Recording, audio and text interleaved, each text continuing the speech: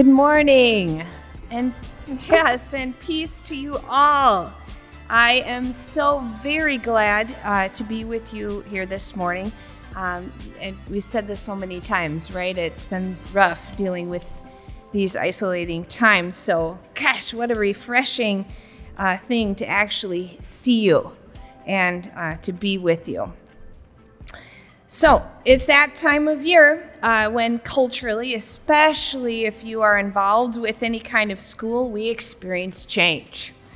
Often that means finishing a school year, which may mean finishing some classes or maybe even finishing a grade. But then there's the mother of all finishes, graduation, right? So I'm particularly glad to be with the graduates today. Because as some of you know, my weekly gig is teaching English to high school juniors and seniors at Champlain Park High School. I'm finishing year 28. Oh my gosh, it's a long time. And my husband, Brian, who faithfully read the scripture today, he's also an English teacher of sophomores and seniors at CP, and he's a coach. And so graduation is definitely a part of our lives on an annual basis. This, of course, then turns May into mayhem, as you might imagine.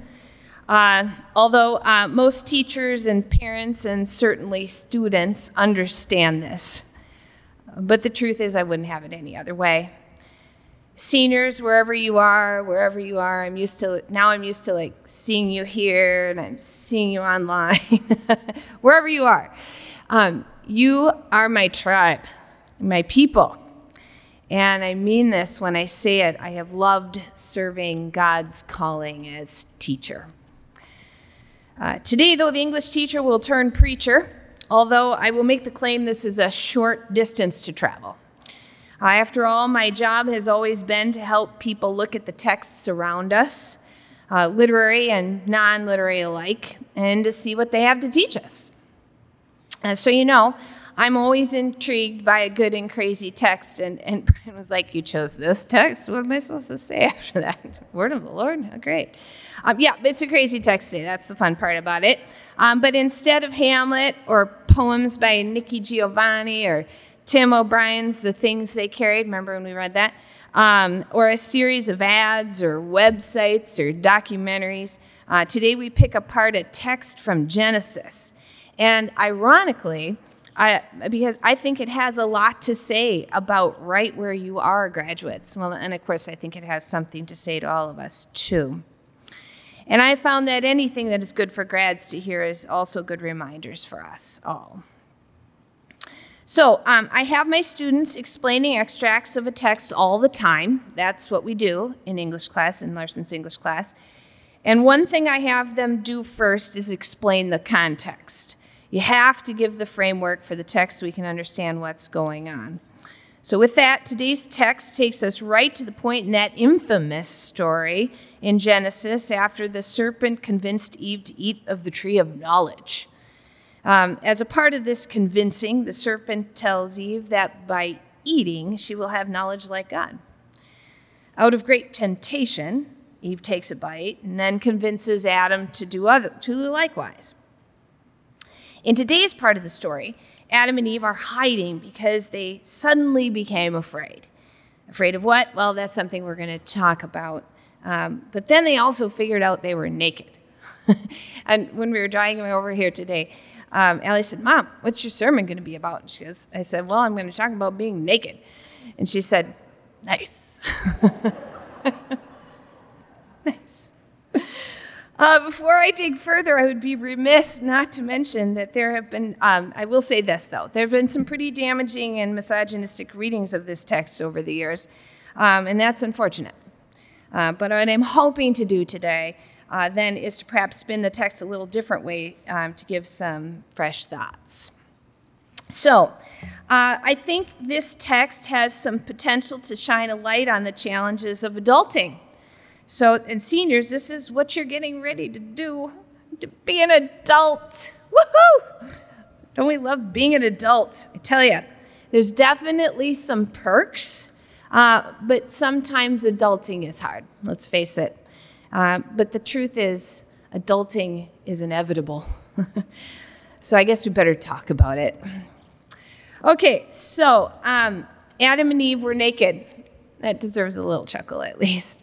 Of course, it's helpful to think about it more. Let's talk about it more in a metaphoric way, as we English teachers often point out.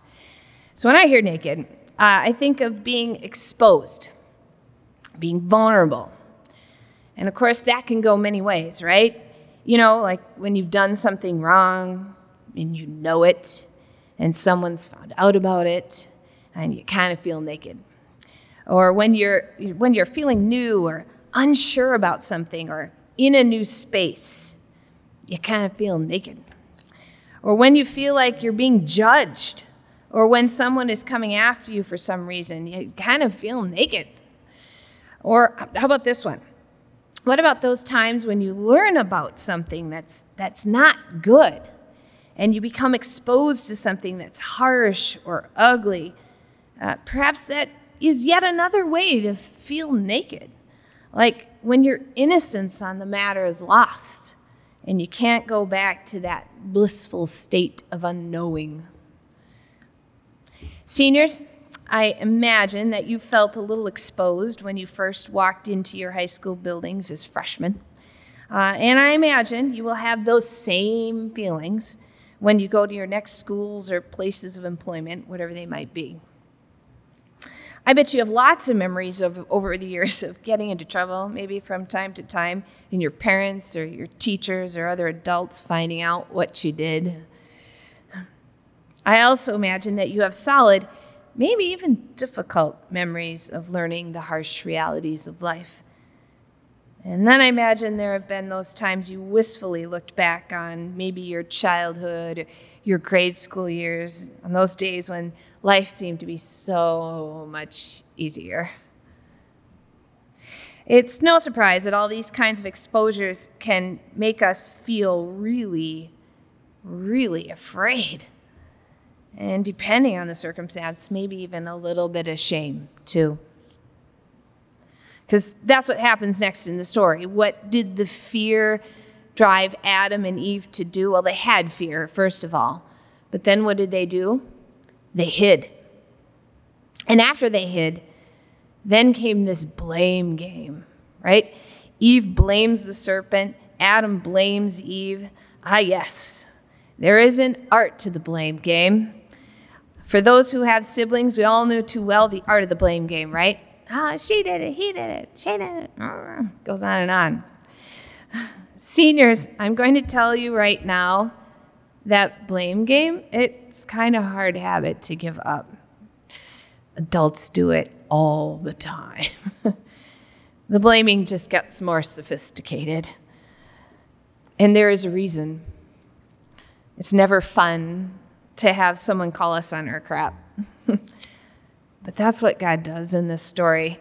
And it's a classic parent move. Okay, seniors, and everybody else, I want you to say it the way your parents have always said it. And it starts with, what did you do? Followed by, tell me the truth. Oh, you're so good. Right? Tell me the truth. The truth. Whoever wants to really face that. Oh, me, please, says nobody ever. Honestly, I think that when we are truly guilty of something and we blame someone or something else for our actions, that's its own form of hiding. And I can't tell you how often students do hide from me. Gosh, I love them. But you know, when they're afraid, and all the ways that they're afraid, they do hide. And this year, man, I tell you, I would sit many days during distance learning, because in my district we had that, talking to this blank screen of squares and wonder if I was ever going to find my students again. Where are you? I can't find you. But I get it. And the whole thing was mighty complicated. Wasn't it, seniors? We know that.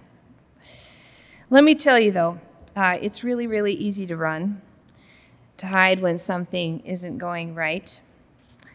And I think this is the thing that freaks parents out the most. I'm speaking personally.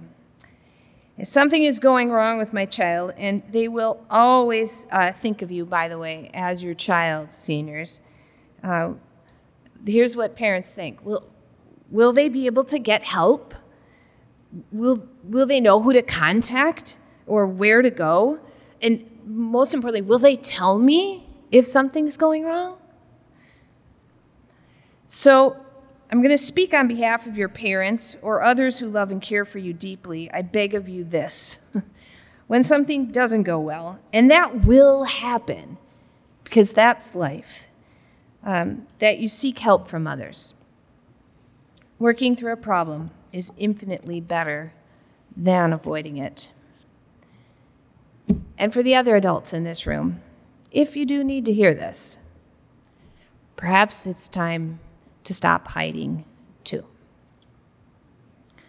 Because here's the good news, and I bet you anticipated this.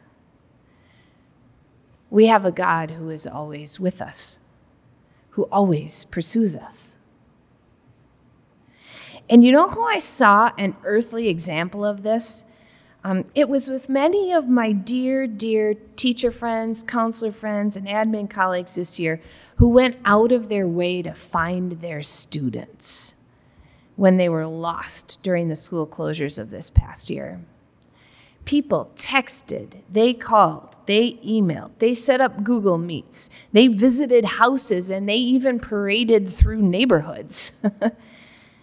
And some of my friends really went the extra mile to find and help kids, and I am so proud of and very inspired by their efforts. So seniors, you will be found. There's one more aspect of the Adam and Eve story that I find fascinating, and it has to do with knowledge. The reason that Adam and Eve were told not to eat from the tree is that it would give them knowledge of good and evil. As a parent, I sure understand this fear and anxiety that goes along with sheltering a child from bad things in this world. On the other hand, eventually, I want them to know things. I want them to understand the tough stuff of life so that they can manage difficulties when they do come. And, of course, at school, in fact, we celebrate and encourage that pursuit of knowledge. We value open-mindedness. In fact, I have these words up in my room, understanding. And we find creative ways to help kids experience and learn about the tough stuff, the uglier parts of history, the challenging texts, so that they can become thoughtful, critical readers of the world around them. And consequently, so that they can become active, compassionate, and lifelong learners who can understand ambiguity and multiple perspectives. Yeah, I know. It's not great to know about the evil in the world, but it helps us to do something about it. It helps us to see where there is pain and suffering and to offer light to those places. It allows us to recognize it in ourselves so we can take steps to get help, to heal, to grow, and most importantly, to serve. That's the best part about the pursuit of knowledge. And seniors, that's the best part of adulting. Things will not be perfect on your adulthood journey, but there will always be the goodness of God to be found. And God will always go with you, and God will find you and love you, even when those things seem hopeless. I like to finish with the words I shared with my seniors on their last day, just this past Thursday. Context, again. I am known to have a growing collection of posters and comics and aphorisms and other found objects posted about in my classroom. My goal, by the way, is to have all the spaces covered by the time I retire. This year's, and it's getting there. It's like, whew. This year's acquisition includes a quotation from one of my favorite story series. I happen to be a super fan of sci-fi, dystopian, fantasy, myth, and other forms of speculative fiction. So, of course, one of my favorites is the Lord of the Rings series by J.R.R. Tolkien.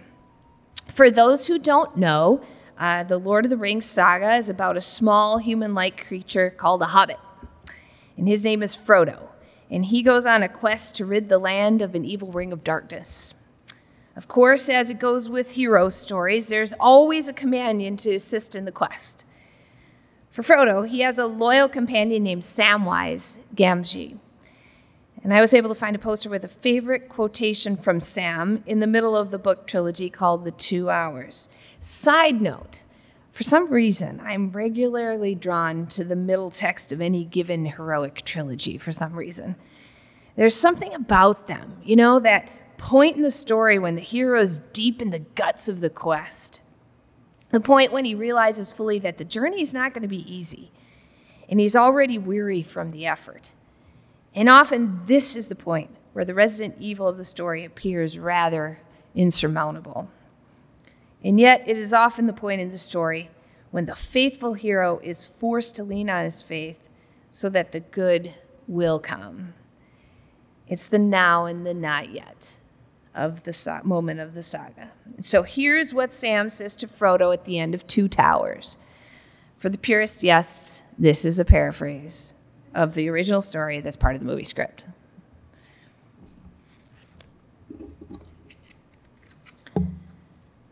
But in the end, it's only a passing thing, this shadow.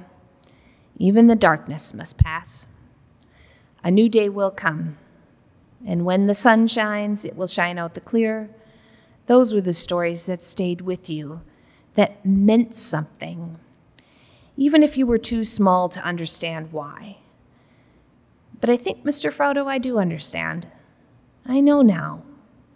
Folk in those stories had lots of chances of turning back, yet they didn't, because they were holding onto something. In spite of the ugliness of the world, as a teacher, the thing I hold on to is the goodness, the faithfulness, the optimism, and compassion I see in my beautiful students. And I want the older adults in the room to know that I have a deep and abiding hope for the future because of my students.